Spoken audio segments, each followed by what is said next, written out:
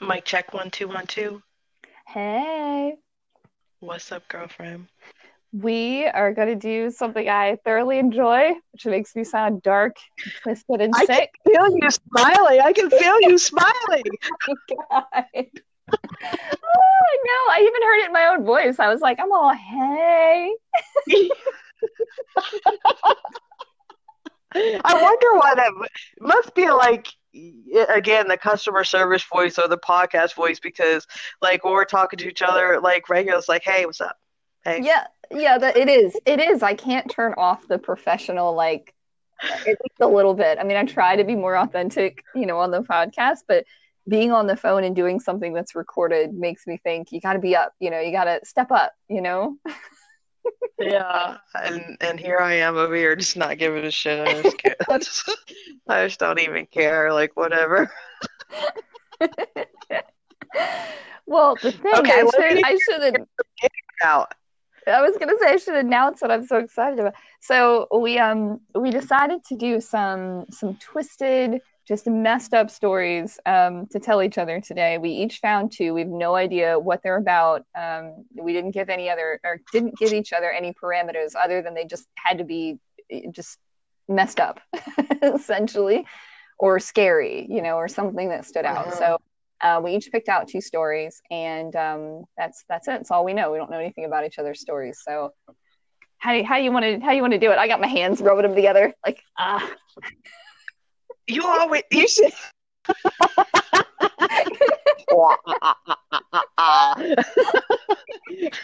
Go ahead, get it brewing, sister. all right. So I'm gonna, like I said, I've got two. I'm gonna give you this one that I feel like might be a little bit of a trigger warning for some people. So I feel like my other one is very interesting, but this one is a little sad. One thing that I will never talk about, in case anybody knows or cares in any way, I will never talk about any type of animal torture. That's my trigger. That's where I cannot go. But everything else, Hmm. pretty much fair game. So for me, so, Jake Evans. Have you heard of Jake Evans before? Mm-mm. Okay, so No. Jake Evans, 17-year-old boy.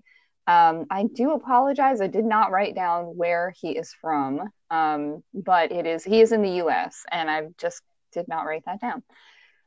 However, so 17-year-old boy. This happened in 2018. I do believe it was 2000. I suck at this. I'm so sorry. It is very recent that this happened, but I Fine, you're fine. thought it was 2018.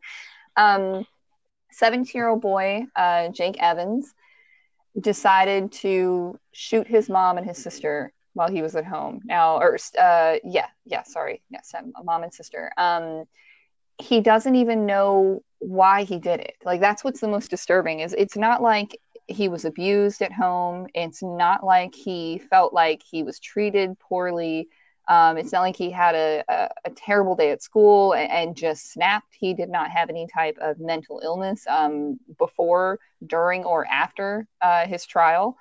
And he had watched the movie Halloween. Again, I am never going to be a person that's going to blame music or movies or TV shows for how people act, but this is just something that Hmm. he said. He's like, I watched the movie Halloween and I was really intrigued by how Mike Myers could just so easily kill people. And I just kind of had it in the back of my head. Like, have you ever had not a murderous thought, but like just some kind of thought in the back of your head of something that really intrigued you? Maybe it was a hairstyle, maybe it was a food you wanted to try, maybe it was a diet you wanted to go on, whatever it may be. And the more you thought of it, you just thought, yeah, I'm going to do that. Like, that was how he described what happened. Alito, Texas, by the way, is where he lives. Alito, Texas. So, Spell that. Alito? Alito, Aledo, might be Aledo. Ale- Yeah. Oh, okay. Um, so he had watched that Halloween, and then he came home from school one day. He went from school to the allergist, and when he got out of the allergist, he went home and turned on the Rob Zombie movie, Halloween. No, I suck at that too. Anyway, Rob Zombie movie, very disturbing movies. Never watched any of them, and just thought, yeah, I'm gonna kill. His dad was out of town, and he Uh-huh. went and got a family member's gun that happened to be in the house. And he Hmm. thought, well, I don't want them to be in any pain. That was something he was very explicit about was, I didn't want them to hurt. I didn't want them to be scared. And he went and knocked on his sister's door and told her, hey, mom wants you downstairs. His mom was downstairs watching a movie. And when she walked out the door, he just shot her in the back. And she fell down the stairs and started trying to crawl down the stairway. Like I shouldn't say she fell down, she fell onto the stairs. And he realized she was still alive. So he went and followed her down the stairs, and he kept apologizing, saying, I'm really sorry. Please just hold still. It won't be much longer. I'll make the pain stop. I'm so sorry. I'm so sorry. And then just shot her in the back of the head 3 more times as she tried to make it down the stairs for help.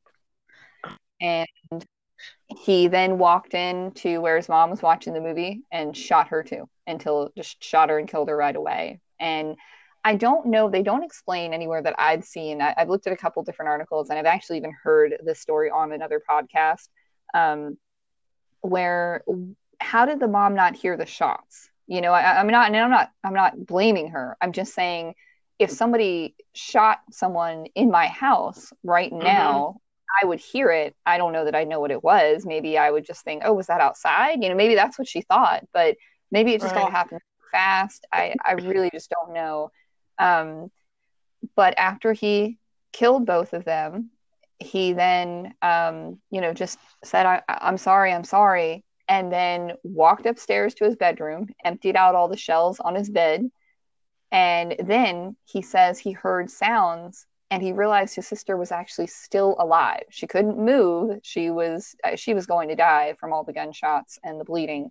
Went back downstairs, shot her again, made sure that his mom really was dead, which she was dead. And then that was it. He walked back upstairs, and he called 911. And I've actually heard a clip of the phone call, and he's out of breath, like he's been running, but it's not, he's not crying. He's just like, he says, my plan was to kill my sister and my mom at my house, and then go over to my grandparents and kill my oldest sister, Emily, and my 2 grandparents. But he just couldn't. Shit. Like, after he'd killed those 2, he was so shaken by it, not upset necessarily. Like, he wasn't crying like they're dead. He just was so shaken that he had done it. He called 911. He said, I'm trying to find he said, I sat for 5 minutes, and then this was him telling how it all led up. He said, I sat around for 5 minutes. I playfully threw a pillow at Mallory, which was his sister. We started having a pillow fight, and after a while, I thought to myself, if I were going to kill my mom and Mallory, I wouldn't want them to feel anything. So that's how I came to decide I was going to shoot them. And I stole my .22 revolver from my grandpa. And it's chilling, because he's just so matter of fact about the whole thing. He's just so, after that had happened, after he had made sure they were both dead, he placed the gun on the counter and he called 911. And he says he says in his confession letter, I know now, though, that I'm done with killing. It's the most dreadful and terrible ever experienced, and what happened last night will haunt me forever. As it should, you crazy motherfucker. What do you mean? Because... Oh, go ahead. Sorry. I was just going to say, if you have to kill somebody to understand that that's going to be the most horrific thing that you've ever done in your life, you're sick. I know. Here's a transcript of the 911 call. So I just want to read this out to you. It's not very long. The 911 caller asks, where's the emergency? He says, my house. Well, what is the emergency? I just killed my mom and my sister. What? Well, how did you do that? Like, I remember the 911 caller was very calm. She talked to him like what he had done wasn't a big deal, which was great, because, you need to be that person. As shocked as you are, you need to keep them talking. You need to make sure they don't hurt anybody else. Right. She says, how did you do that? And he says, I shot them with a .22 revolver. Are you sure they're dead? They're dead. Okay, I want you to stay on the phone with me. Are you all right? Yeah, I'm all right. The gun's on the counter. And he had said his name was Jake. And she said, Jake, are you on any medication? No, I've been going to the allergist. I'm on allergy medication other than Zyrtec and Advil and pseudoephedrine. I don't take anything else. And I know, right? The 911 says, "Is there any reason that you were so angry at your mother and your sister?" I don't know. It's weird. I wasn't even really angry with them. It just kind of happened. I kind of, I mean, I've been planning on killing for a while. And she says, the two of them or just anybody? Pretty much anybody. Well, why? I don't know. I don't really like people's attitude. I think it's kind of very like, emotional. They're verbally rude to each other and stuff like that. I don't know. It's just my family is just kind of really, I guess this is really selfish to say, but I felt they were just suffocating me in a way. I don't know. I'm pretty, I guess, evil. Whatever. I'm sorry. Were your mom and sister in their beds? I don't know. This is going to really mess me up in the future. I told my sister that my mom needed her. She was in her room and she came out of her room and I shot her and she rolled down the stairs and I shot her again. And then I went down and I shot my mom maybe 3 or 4 times, but I'll never forget this. My sister, she came downstairs and she was screaming and I was telling her that I'm sorry, but just hold still that it was just I was going to make it go away, but she kept on freaking out. But she finally fell down and I shot her in the head about probably 3 or 4 times. That is one of the most chilling sentences to me. Wow. It continues on to where she says, "Are you in the kitchen?" Which, because she knows the gun is in the kitchen, she wants to make sure the officers know he's near the gun. And he says, "Yes." She said, "Where's your dad?" "He's out of town. He's in Washington, D.C." And I guess for future reference, I don't really want to see any of my family members like visiting or whatever. I just don't want any type of visitors. You don't want to hurt yourself, do you? Just to let you know, I hate the feeling of killing someone. And then he sighs and says, "I'm going to be messed up." And she says, "You just take a deep breath. We have deputies coming and they're going to help you. Just to let you know, we're going to help you. We're not going to hurt you." And he says, "I understand if y'all want to." She says, "No, we're there to help you, Jake. Everybody thinks that we want to do bad things, but right or wrong, we want to help people and we're going to help you. Do you understand that, Jake?" And he says, "Yes." And she says, "Is it a gated community? Is there a gate?" Yeah, you want the password?" And then he gives the password. She says, "It's gonna be all right. It really is. They'll be there shortly. It won't be long now. Jake, would you mind turning on the porch lights?" And he said, "I've turned the lights on. I was thinking of my sister. She was 15." And she said, "How long ago did the shootings happen?" He said, "About 30 minutes." And then he starts to breathe really heavily and hyperventilate. And she says, "You'll be all right." And he said, "I'm really worried about like nightmares and stuff like that. Are there types of medications and stuff?" And she said, "Well, I think there is, but I'm not a doctor." And they continue on. He says, "I don't," or she tells him, "You don't sound like a violent person." She's trying to keep him calm. He says, "I don't mean to sound like a wimp or anything, but this is wow. I've never done anything like this anything this violent in my whole life." And then it pretty much ends at that point where she tells him, "Put the phone down, walk outside, the officers are there." And then there's a picture of him in the thing. So, like, it's just, this story stuck with me because he was so young. He wasn't, I mean, he was just kind of planning it in the back of his mind, like, not even really planning it. Just, he wasn't upset with them. He wasn't bullied. I mean, I said all this earlier, but like, I need to make sense of it and I can't. Yeah, what a raw and honest conversation. Yeah. Yeah, you know what? That's really good actually that you said that because I didn't really think of it that way. And that's probably part of why it really gets to me is because he's just straight up like, "I can't believe I Yeah, did this and I don't want to do it again. And I'm really scared. Like, am I gonna have nightmares? right. Can you give me medication?" Like, Yeah. He's already contemplating what's gonna happen because he's already feeling the emotions already. Like you said, he started hyperventilating during one part of the like he was already starting to feel the emotions, knowing that it's probably gonna get way worse than that. Yeah, yeah, what a raw conversation. Yeah, yeah. that's like, ugh. I know. I know. It's I extremely just don't even. unsettling. Do you believe that it has to be something like a chemical imbalance or something? Because I feel like I personally could never kill. I don't unless it was self defense. Like somebody's in my house and I think they're gonna kill me, so I'm gonna shoot them. Hmm. But I don't think I could just ever just kill somebody, even like out of anger. Out of anger or anything. I could never. I can't even imagine being in that headspace where you are about to take somebody's life. No, I exactly what you said, and even that would mess me up really bad afterward. I'm Yeah. certain. But you know what I try to kind of compare it to, and this is not anywhere near the same thing, but have you ever, and maybe you haven't had this, but I remember they were talking about this on a radio show one time, and I thought the DJ had said this one thing, and I was like, oh my gosh, I thought I was the only person that ever thought like that. And of Hmm. course, the other two co-hosts were like, you're crazy. Like, we never would think that. I'm like, oh, right here. So he said, have you ever been standing somewhere really high, and you thought, what if I jumped off? Not because you're upset, not because you want to die, not because anything, but there's just like this little voice in the back of your head. What if I jumped off? Like, just Oh, hell no. no. Okay, well, it happens to be. I'm afraid of It's not, heights, remember? oh, so am I, terrified. But there's just like this little voice in the back of my head sometimes. Like, you know what it is? The Empire State Building at King's Dominion, which is a Yeah. park here, an amusement park here, and they have a mock-up of the Empire State Building. You can go up there and stand up on it, and you can see the whole park. And it horrifies me. I mean, I've done it more than once. I get shaky and dizzy every time I go up there, but I will go up there and like standing on the edge and holding on to the edge just makes me feel like I'm falling, even though I'm not.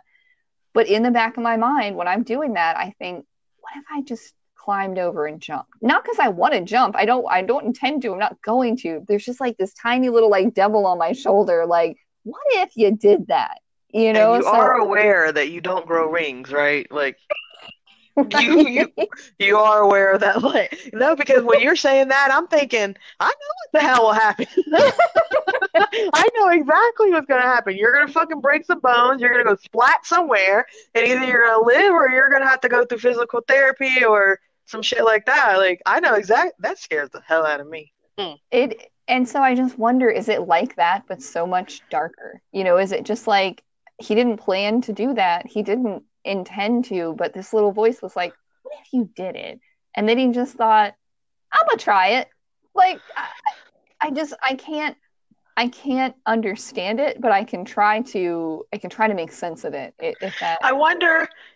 I wonder if it's like the few fights that I've been in. I'm a blackout person. I realized that the first time that I ever got into a fight, and I would think. I mean, I black out, so usually when somebody has to tell me what happened. But I would think that if I'm in blackout mode, that here goes my whole, I'm going to put this on a t-shirt. Here goes my point of no return again. I would think that I would be in a different mind frame than if I remembered what I was doing. You get what I'm saying? yeah. So, and I would think that when I go to blackout, that things would probably be a whole lot worse, when I cross over on that side. So maybe it's like that because everybody doesn't black out. I know that for a fact because I've talked to certain people, about things that have happened and I'll say, yeah, well, I black out when I get into a fight and they're just like, oh. I think that's your mind's protection doing that. Like you're just so upset that your mind decides, okay, you can't live this right now because it's too much. The same way that people just they forget trauma until it comes back up because it's just, and that's just me. That's just me thinking that's what it is. But I don't know. I mean, I guess he seemed to remember everything he did and exactly how it happened. So I don't think that he was in like a blackout mode. But I see what you're saying. You're right. That is a defense mechanism for the brain. That was one of my favorite chapters in psychology when I took that class. I loved psychology. It was such a Me good too. class. hmm Yeah, so interesting. Okay, so I'm gonna tell you, I was thinking this when I was searching for stories and I decided like I'm gonna look for, you know, murder stories. I'm gonna look and see what I can find. And so I start typing up different things. I really can't remember what I typed, but I know I typed in like famous killers. I end up going like serial killers, and then I then I end up going to child serial killer. And I'm like, if somebody fucking looks up my history. I know, right? I've done the same thing. So I landed on this story right here. There were so many different parts to this story. It just stuck with me out of the. I went through a few stories and I was like, yeah, that's good. When I got to this one, I was like, this fucking dude's crazy. Okay, so Okay. his name is Jesse Pomeroy. Jesse spelled like Jesse, and he is the. I'm not going to say he was the youngest serial killer, but he was one of the youngest serial killers, and he was the first child to be convicted of murder in the first degree in the state of Massachusetts. Okay. Oh, okay. Yeah. So this story goes back to the 1800s. It's a long time ago, but so interesting. So they lived in a place called Charlestown, Massachusetts, and this story takes place in 1859. It says that, and so when I was looking up pictures, I could never find a picture like they have like drawn pictures of them, I guess, because it was so old, back then that I didn't Hmm. they didn't have color, Right. but I wanted to see him in color because they started out telling the story about when he was young that he used to get made fun of all the time, and he got made fun of because he had bad hair and one white eye. Now, isn't that spooky already? Yeah, that's already going down a bad path because you're just gonna get mocked until you snap. And he has one white eye. So he had one completely white eye. So he got bullied all the time. And then it said as he got older, like around 11 years old, that he started bullying other people. But he took it to a whole nother level. He liked to take small children into the woods and tell them to take their clothes off. And then he would tie them up and he would beat them. And then he would take and like poke them with sharp objects and cut them up and stuff like that. And yeah, so listen to this. After seven kids, he was finally arrested. Like, so I'm reading this article. I'm like, why the hell did it take till seven kids? None of these kids are dead. He's just pretty much like mutilating them. Oh, Um, so it took 7 years, and they finally found, and then he got arrested, and they put him in jail for like a year and a half, and then he was released because he had been on good behavior and he was doing good, whatever. So they let him out. So I didn't say how how. old was he? Oh, he was 14. He was 14. Oh my God. He was 14 years old. And then so I don't remember them saying how long after he was released because he got convicted of mutilating them, hurting them, or whatever. The seven children. He did a year and a half, got released, and got out. Well, I don't remember how much longer later after he got out, but there was a 10-year-old girl that had went missing, and they couldn't find her. They couldn't find her body or anything. And then a month later, a 4-year-old little boy goes missing. But they found his body. They found the body like in the marshlands on the outskirts of the city, and they Oh, said that the body was all slashed up, and that he had cut him with a knife, like he was almost decapitated when they oh, found when they found his body. So when they found the boy's body, of course the girl's body's still in play. They're trying to find the girl's body, but they haven't. But it's still under investigation. And so they put Jesse at the top of the list because he had hurt all those kids, and hmm. nobody had. This was something that wasn't heard of back, then. This wasn't murder, and to this degree wasn't a big thing, you Well, and know? serial killer, that term didn't exist back then. Yeah, well, so check this out.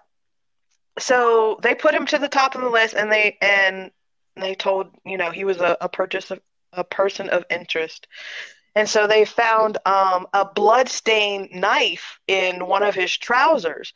And so they instantly locked him up and all that other stuff and put him under investigation. And meanwhile, his mom decided that because they just found the knife in the trousers, so they didn't really have anything else to go on besides that, right? Hmm. So in the meantime, his mom, like all the press and the censoring of her neighbors, she just decided that she was going to move. She was like, she couldn't take it, that she was going to get out. So after she moved, her landlord decided that they were going to renovate. And I don't know what they were doing, but it said that they dug up the basement and then the body of the little girl was found.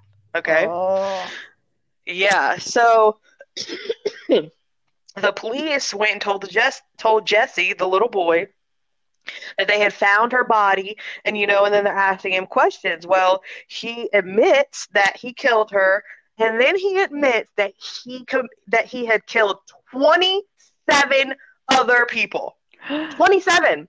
Oh And my. that 12 of their bodies are in the yard of the mother's house. Yeah, Oh, yeah. I'm like, holy hell. I'm like, when I'm reading that story, I'm like, what? Oh my God, what the hell? Yeah, I'm just like, whoa, it just keeps getting more intense, more intense.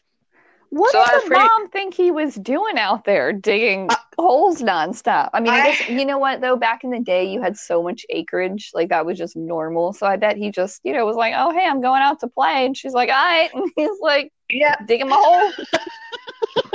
it doesn't have what her reaction is or anything like that. It did say that he was on trial. Of course, he was found guilty, and they had diagnosed him with mild mental retardation.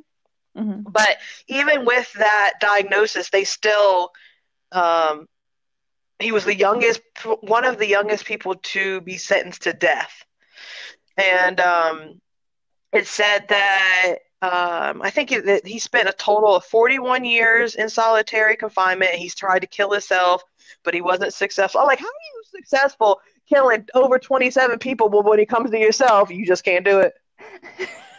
You're not successful. Because they didn't give him a knife in there.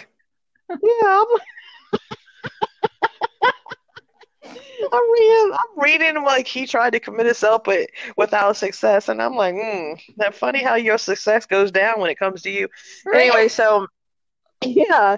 Um, so that was pretty much it. He was like convicted and but he was supposed to be the youngest serial killer that they had in Massachusetts, and wow, he was insane. Wow. That's like, you know what? There's a part of me that I know that people can be, the younger they say anyway, the younger that they are, they can be like turned around and rehabilitated. I don't know that I believe that to be true. Like I wonder if 20 years from now, and I always use 20 as my timeline, but 10 years, 20, 40, 50 years from now, that they're going to realize that that's not true, that you can't always rehabilitate. You want to give a chance, and I don't know what it is that puts that in people, but I don't feel like you can always be rehabilitated no matter what. No, hell no. No, hell no. If you what if you killed 27 people? No, there's no and that was a part of the story that I didn't get to say is that he was imprisoned and they kept him in solitary confinement for 41 years, but at the end of the story, it said that he was transferred to a hospital for the criminally insane and he died there at the age of 72. Wow. Hmm. Yeah, no, I don't feel like that at all. I feel like And that's at that point, if he wants to die and you're not going to let him out, why can't? I mean, I know it's paperwork and whatever but why are you fighting to keep him alive? I mean, because you certainly aren't right. going to admit that you're doing that to punish him. Most people are going to say, well, he was so young. And okay, well, he was young, but he was obviously a tortured soul. If he felt like he had to do this, let him go. Right. Right. Yeah, yeah, that story was just like, whoa. And you think like my daughter is 13 years old. You think this was a 14-year-old child. And you Right. have to if you really take and dissect the story, and think of all of the things that he did from taking the children in the woods and beating them to almost decapitating a child to killing almost 30 people to burying them in his mother's. I mean, wow. Yeah, that And was this, a lot. When I was 14, I was like playing Nintendo and using slap bracelets. you know what I'm saying? That took a Wow. lot of planning and a lot of know-how, and it just makes you like I'm not we've had this discussion before. I'm not a religious person at all, but it makes me wonder what is born into you. What type of evil has taken hold of Yeah, you? for sure. because For sure. there was no mention that he had been all the telltale signs he had been abused or he had been neglected. Like none of that was mentioned. It's just he just was. It sounds like honest. He was just born evil. Yeah. Absolutely. And I don't think you can fix evil. That's just my opinion. Like that's who you are. That's what's in your blood, in your DNA, your genes, and that's just it. Because right here, this 27 people, I can't. I mean, like he died. Like he was supposed. He's sentenced, but they says he died in a an institution. I'm sorry. I know that there's people out there who don't believe in an eye for an eye or nose for a nose or whatever. I am one of those people that normally in my life I am not a fence rider. I'm either on one side or I'm on the other. But I'm a fence rider on that because I feel like there's some certain situations that happen where people murder people and maybe they shouldn't actually deserve to die. But then there's this that I'm just like, kill that motherfucker. What? What are y'all doing? Yeah. I would let him just stand up there and let all the people that he killed their kids, I would let all of them shoot at him.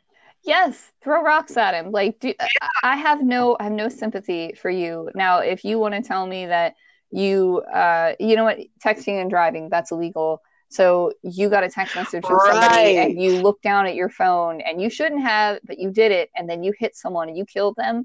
Do I think that Mhm. you should be, hit with a car and killed? No, I don't. Right. You That's did a something perfect really example. awful. That was What perfect. but yeah, but this, like, you legitimately sat down and made a plan to harm these children, and then you went so far as to kill these children, and then you buried them because you knew it was wrong and you knew you would Hmm. get in trouble. And no, he should have just Over died. and They should have over and taken him. over again. Yeah. Yeah, for sure. Yeah. So that's your turn now. All right. um have you ever heard of Annalise Michel?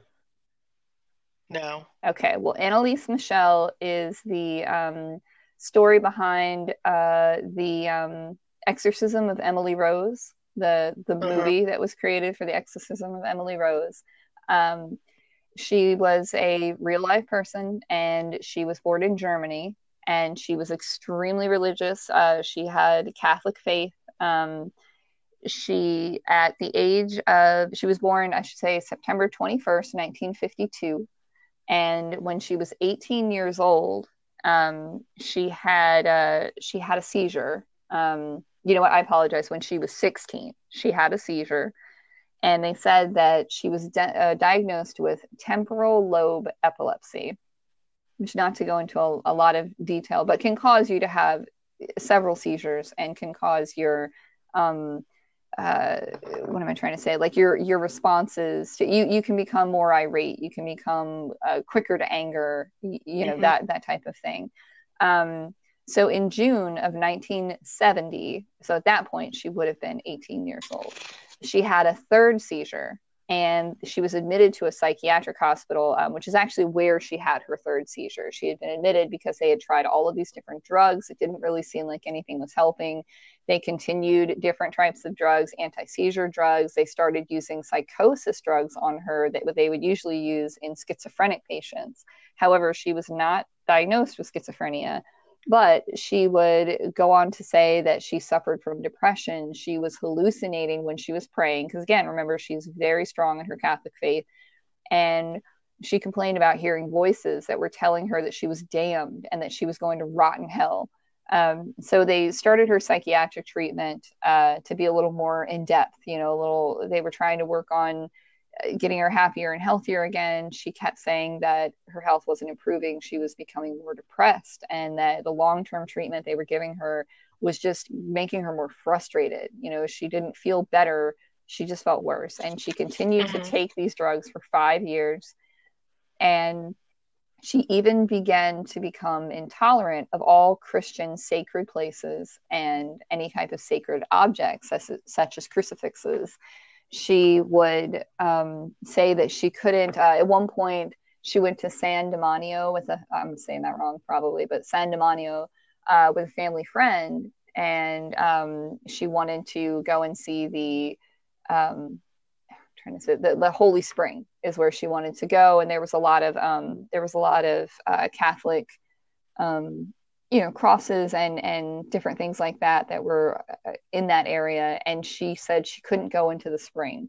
One thing that was written from her friend who had taken her on this pilgrimage, this Christian pilgrimage, she says, she was unable to enter a shrine that we had walked upon. She approached it with great hesitation.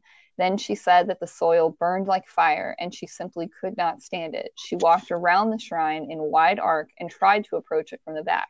She looked at the people who were kneeling in the area surrounding a little garden, and it seemed to her that while praying, they were gnashing their teeth. She got as far as the edge of the little garden, and then she had to turn back. Coming around to the front again, she had to avert her glance from the picture of Christ, and she made it several times to the garden, but just could not get past it. She also noted she could no longer look at medals or pictures of saints. They sparked so immensely that she could not stand it. So these are all Is things. this real? Yeah, this is a This is true a real story. story. Yeah, this is a true story. The obviously the movie that they made in 2005, The Exorcism of Emily Rose, they took a lot of liberties, and it's not going to be exactly the story, but it's just what they based the story off of. So as all this goes on, and again, she's still very faithful. She's still trying so hard. She's praying every day. She's asking God to help her, to save her, that she doesn't know what's going on.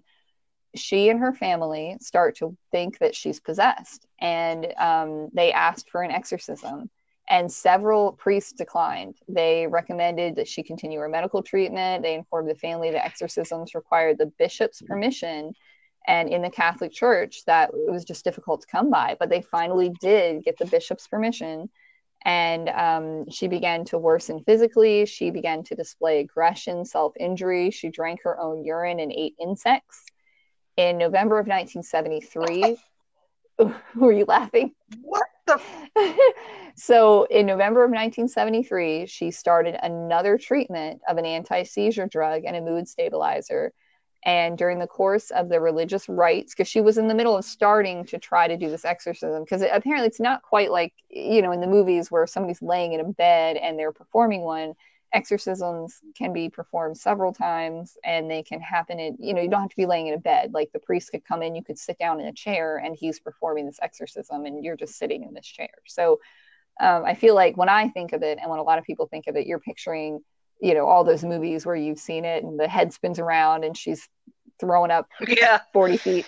So they continued this course of drugs, and then also doing the exorcism at the same time. But despite taking all these medications, her symptoms were worsening.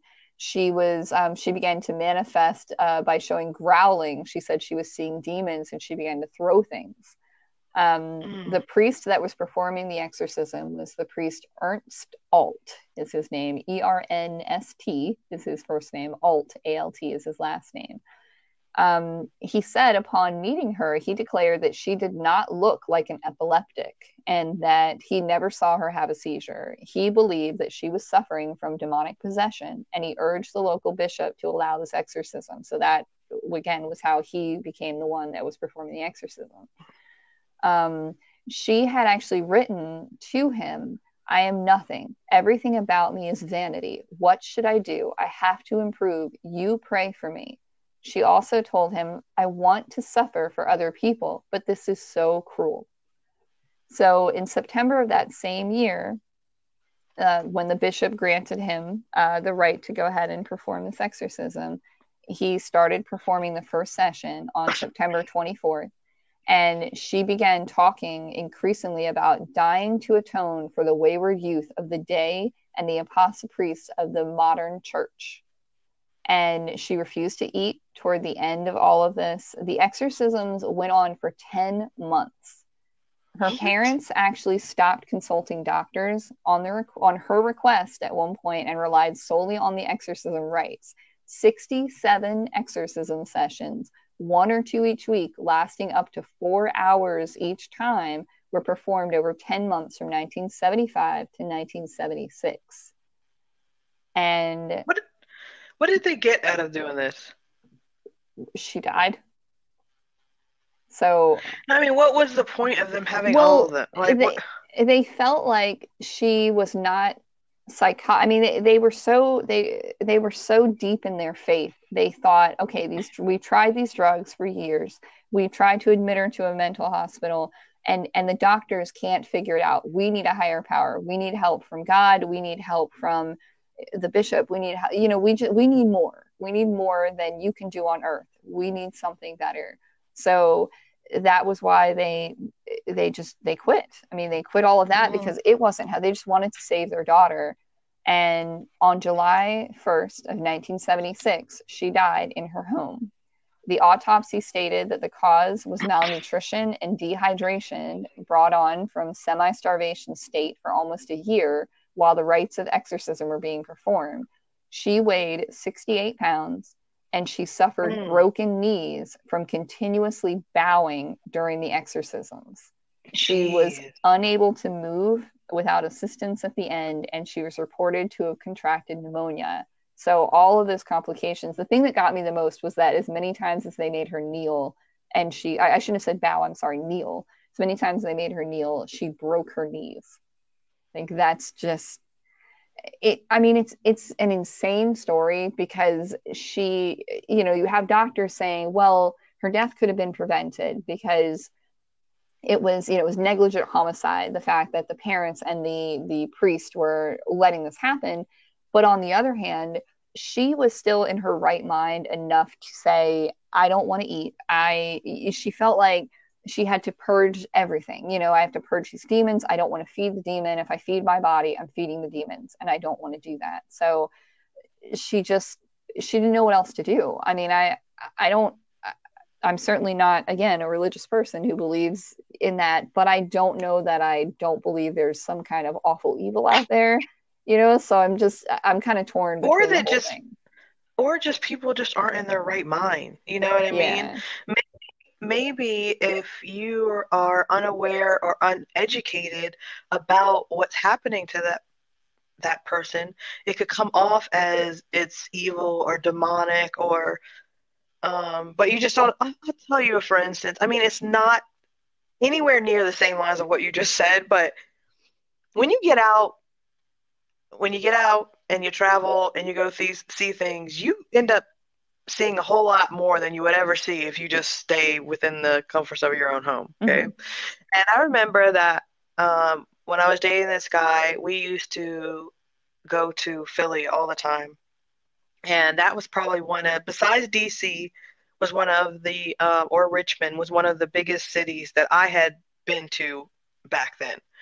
And I'm talking about center city, like downtown Philly, homeless, drugs, people smoking crack pipes on their stoop, like that kind of, I had never seen anything like that in my life. Right. And there was this lady who was in the park. I don't even remember what their park was called, but it was like a big park, like, kind of like Central Park for New York. It was like a big park like that. Mm-hmm. And a lot of homeless people and things, camped out there. I don't know if this lady was homeless or not. She appeared to be. But we're walking, and out of nowhere, she just starts like chasing her, like a dog chasing her tail. She's going in circles and she's trying to catch her ponytail. And she's like, I'm going to fucking get you. I'm going to fucking get you. I'm going to get you. And she's going around and around and around and trying to catch her ponytail. I'm like, what the fuck? Wow.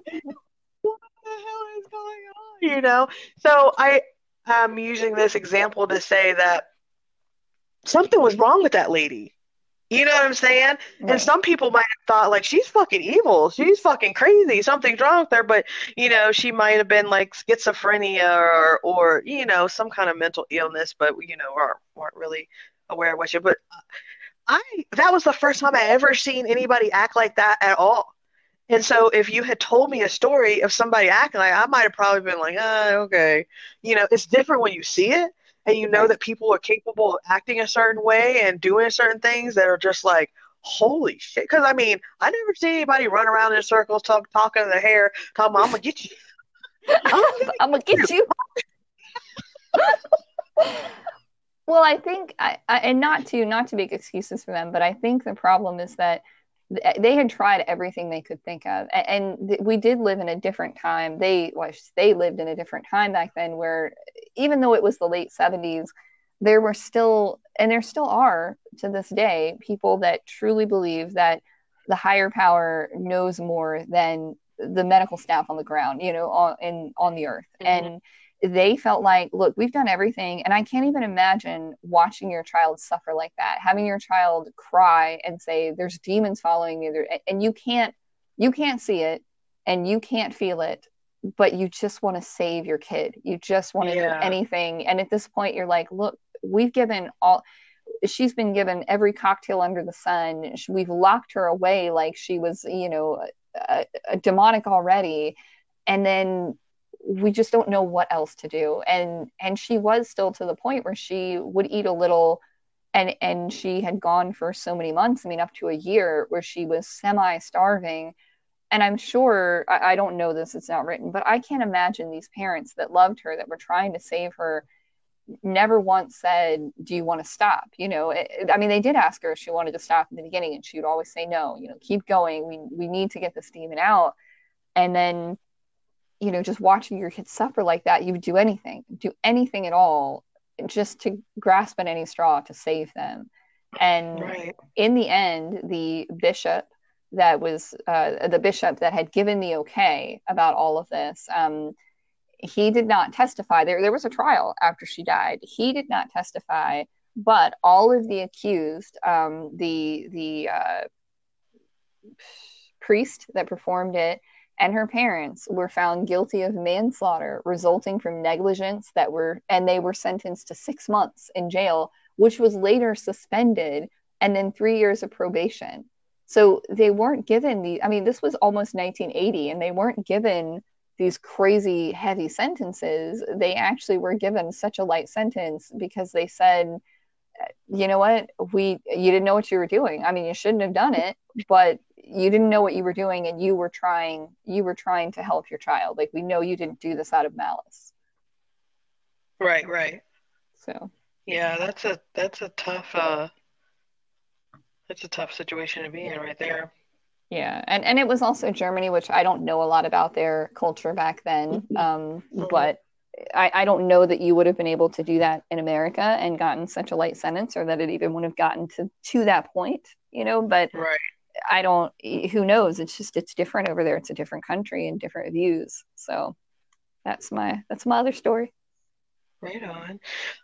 This is all I got, and I got two, but they're very, very short. Because one of them, it was like a ghost story I was reading, on this. I think it came from the HuffPost. You know that Yeah, I like them. uh-huh. So these are real short, real ghost stories from people, but they were just short stories. And this one right here stuck with me. Um, they called it the cell phone. That's what the story was called. And so, any mom or parent who has a child or a nephew or anybody like a child around knows that children love to take your phone. And so one night they said that, her son came down and was like, "Hi, your phone, whatever." And she's like, "Yeah, don't call anybody and don't mess with the text messages." "All right, mom." So she said that when it was time for her to go to bed, she, went to go look for her son in his room, and he wasn't there. She went to her room, and he was laying on the bed, and he was laying on the bed, on his back with the phone in his hand. And so she took the phone and she was like looking through it, and there was only like minor changes that had been done, like her background and a banner or something like that. And she said she went to the pictures, and she said there was pictures that were taken. So she started deleting the pictures that were taken, and she got to the last one, and the picture was of her son in that position, laying down on his back, and there was the left half of an elderly woman's face in the picture. Oh fuck Oh my no! God. No, oh my God, I would have shit my pants. That Yeah. makes my eyes water because it scares me so bad. Like, I knew that's what was coming, but I just, oh God, no, no, I didn't no. know when I was reading the story, it went to that she was deleting the pictures. I was thinking like she saw like a orb or I was that's what I was thinking like No, she that something I like that. didn't know the old lady, but I was like, she's gonna tell me there's a picture from above of this kid, and there's no way he could have done it. And then adding in the old lady, oh fuck no, oh I god, oh it scares me so bad. I know that was freaking creepy. So the other one that I have, this is also just a really short story. This actually caught my attention because it happened in Ocala, Florida, and we were just in Ocala, Florida this past weekend. Oh, Yeah. So, and I think that this story was dated for today. So this happened on Monday, the 27th. Okay. So we just left Ocala on Saturday. So it says a 9-year-old was charged with attempted murder of his 5-year-old sister. Okay. God. Check this out. This little boy's in third grade in Ocala, Florida. They're all home. Him and his mom and his sister are home. His mom says she's going to go check the mail and she was going to go get something from the neighbor. I think it was like I think it said a sweet, so maybe like a cake or something that the neighbor had made for her. She's going to go do that. Well, she went and did that, and when she returned, she found the 9-year-old son stabbing the 5-year-old, yeah, stabbing the 5-year-old sister repeatedly with a kitchen knife, saying, "Die, die, die." Oh my god. Oh, I mean, there's not really any other details to that story except that. But the fact that he was like, "Die," die, die, die. Oh my God. I can't even imagine walking in on that scene. Like what the amount of emotions that have to hit you was Yeah. so. As in the article, as of now, because the article it was done Monday on the 27th, but this article was dated on the 29th today. It said that she was in the hospital and she was still responsive. So hope that she lives. But again that would be a hard thing to live through if she does live through that. Knowing that however she comes out, she has to get over not only healing physically, but mentally, and wondering why the fuck would my own brother try and kill me?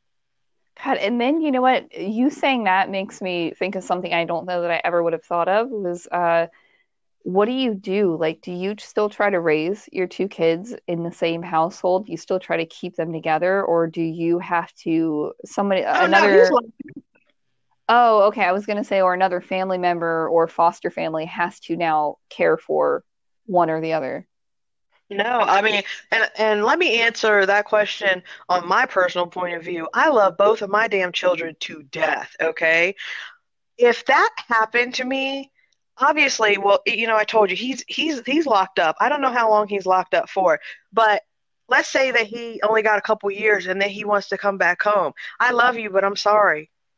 As long as my other child is here, the one that you tried to kill, I can no longer have you around. And who else are you going to do that to? Are you going to do that to me? Are you going to do that to your dad? Like I can't risk that. I can love you, but you can't stay here. Yeah. I mean, what if Yeah. it's one of those things where, and I'm not saying this is what the mom did or that the mom was at fault in any way, anything at all, that she did anything wrong. I'm Hmm. just trying to find, sense in chaos. So, what if it was something? What if it was a situation where this kid was, let's say like a latchkey kid, both kids are, but Hmm. he's the one that's made to be the adult, even though he's only 9. And at this day and age, being 9, you're very young as opposed to, 50 years ago when you were 9, you could freaking work. Um, but, but, let's just say that he watches cartoons and he plays video games that he probably shouldn't be playing for his age because mom is working 2 jobs. She just doesn't have time to invest. She's just trying to keep food on the table and keep a roof over their heads.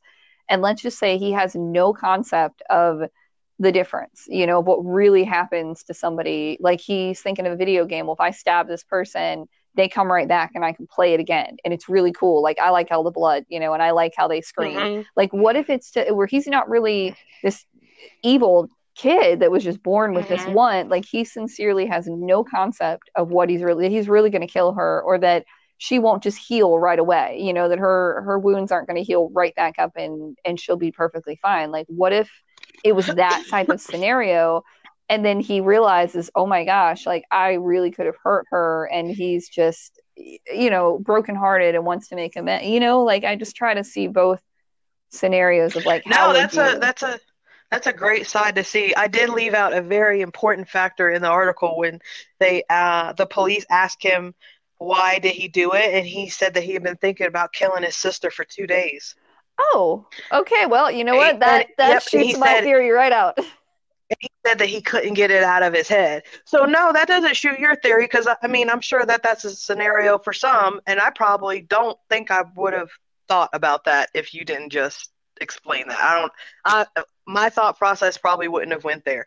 But you're right, that could have been one of the scenarios. But in this one, and I left out a very important detail, he was like that he had thought about killing his sister for 2 days and he couldn't get out of his head. God, and see, and you're not, I mean, again, not blaming mom, but how do you go to your mom at 9 years old and say, I want to kill my sister? Like, how do you, and if you do, does she take you seriously, or does she just think, oh, well, what did she do to Like, you? or like, I want to kill her too. Shit. Right, exactly. She's been an ass the last couple of days, little bitch. Like, you know, what? Right. I don't Um, know. I mean, to just something I don't want to forget this when you said the ghost story, just to end on a little bit of a little positive kind of funnier note, since that's God, that's horrible. Um, Wait, before you get to the funny, oh, let me sorry, give go you ahead. another horrible because I forgot to say this part too. That Okay. when the police were talking to him, that he described what was he grabbed the sister by the back of her neck. Yeah, and then he started stabbing her, saying, "Die, die, die," like that. Oh my God. Hmm. I Yeah, and 9. there may not be any rehabilitation for this kid. Like, And that poor little 5-year-old girl, oh, probably um, loved her brother to death, one of those situations. So, oh, that's even more heartbreaking. Like to just think hmm that I loved him. Why are you hurting me? Like, why? yeah, Oh my God. she is fucked for life. If she lives, she's still screwed for life because mentally, that's going to be one hard thing to overcome. To know that somebody that you love, somebody that you live with, somebody that you're comfortable did something so horrific to you. How do you ever trust another human being? Well, I hope that after going through all that trauma, that I know some people don't think it's the right course, but I really hope that she's in therapy right away. Like in, Yeah. you know, and she may need it the rest of her life because she's going to have to talk out some stuff that her best friend and her, you know, her siblings can't relate to in any way. You know, they can't get behind that. Like I feel like so many people are just like, oh, well, she's a kid, she'll forget. Oh, she might Hmm. forget, but her subconscious isn't going to forget. It's going to hit her later Right. in life, you know? Or So, the stab wounds that she has all over her body. I don't know if she'll be able to see all of them, but you know what I'm saying, that she has to look at daily or, yeah. stuff like that. Yeah, I really hope she Bring it, gets therapy because she's going to need it. right? Really, she goes need a lot of it. Oh my Okay, I brought us way down. You can bring us way back up. God. Okay. Yeah, I wanted to say this after the ghost story you said about the little boy, but we went right into the other one and I thought, well, I hope I remember to tell this later. So I'll say this and it'll leave us on a kind of funny note. Um, one of my friends, she had a little boy. He's almost 2 now, and when he started walking, um, they lived in like an open floor plan house at the time. So she, you know, if he walked into another room, it wasn't a big deal because she could usually see him from wherever she was at. However, he had this tendency to walk into the laundry room, which was one of the only rooms that, I mean, other than the bedrooms, but the doors were always shut, and at the time he couldn't open the bedroom door. But he would walk into the laundry room, and she'd always know that's where he went. So she would go to try to find him, and every time he would be standing in the laundry room with the light off. He couldn't turn the light on; lights were off. Behind the door, facing the wall, and he would just stand there and stare. He wouldn't say a word. He would just, and he did it so often. And she was Oh like, I my have to God. tell you what he does. And one time she sent her older son, he was, I believe 13 at the time. She's like, go get your brother. Like, he's probably in the laundry room.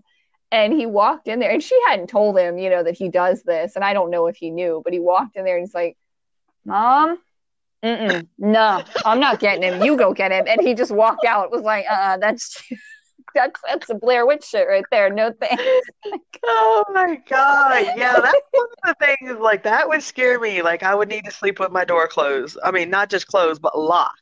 Right. And he's not normally like a quiet, like he's really boisterous, happy little boy. So the fact that that was something he just did was so That's creepy. creepy. Yeah. It's I'm And just like picturing he's a little blonde-haired boy with big eyes and cherub cheeks, so it just makes it even more oh creepy when you think gosh, of like yeah. Children of the Corn. We have like a bowl cut. Yeah. Oh my gosh. Yeah, that's really creepy. As a parent, woof, you want to love your kid, but still you need to reality is real. I would have to like I don't know. I don't know. I You'd wouldn't want to like you I tuck wouldn't some want to sage in shoot his my diaper. something, because you don't want to like shoot or stab or, kill your child, but you're like, if you have that little hint that that little motherfucker might be evil or possessed or something, I mean, maybe I keep like pepper spray or mace on deck, like, so I have enough time to run away, like spray the shit out of you. I'm out of here.